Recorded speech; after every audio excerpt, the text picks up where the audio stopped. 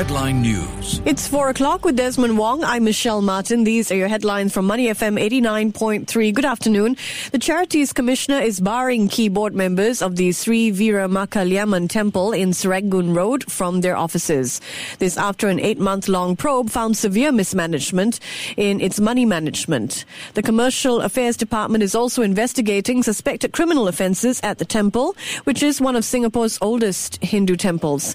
In a statement issued today, the Commissioner said it has suspended the temple's current chairman with immediate effect.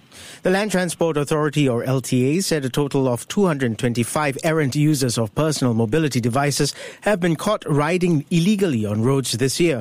All of the devices were e-scooters and were impounded. LTA said its active mobility enforcement officers have conducted about 870 enforcement operations island-wide.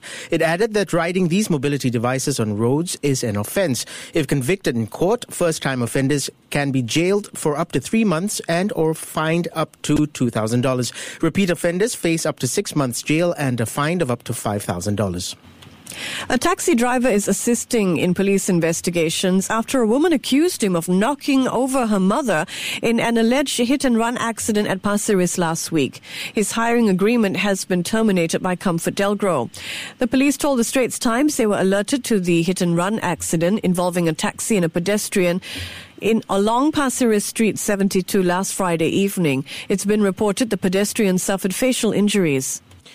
In Asian news, education authorities in South Korea are stepping up their push for school-organized field trips to North Korea following the success of the Inter-Korea Summit last Friday. The Presidential Blue House and the Unification Ministry have reportedly launched a task force of 7 experts in the field of unification and Inter-Korea exchange.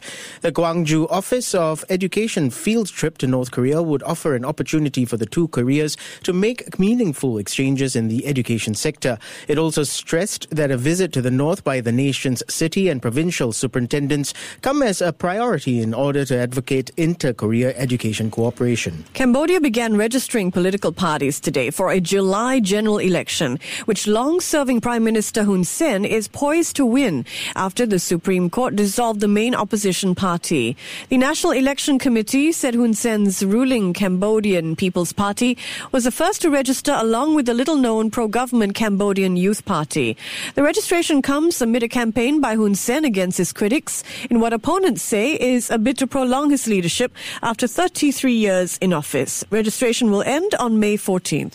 In world news, China's top diplomat in Los Angeles said that U.S. involvement in the China proposed Belt and Road Initiative may start with the state of California.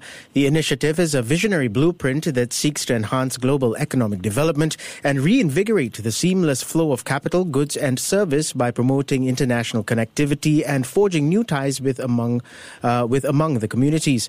California, a pioneering state in fighting climate change in the U.S., has an aggressive agenda in cutting greenhouse gases and developing renewable energy. And finally, Singapore Airlines has stopped serving peanuts as snacks to customers in all its cabin classes. Snack packs containing peas and crackers have replaced peanuts in economy class.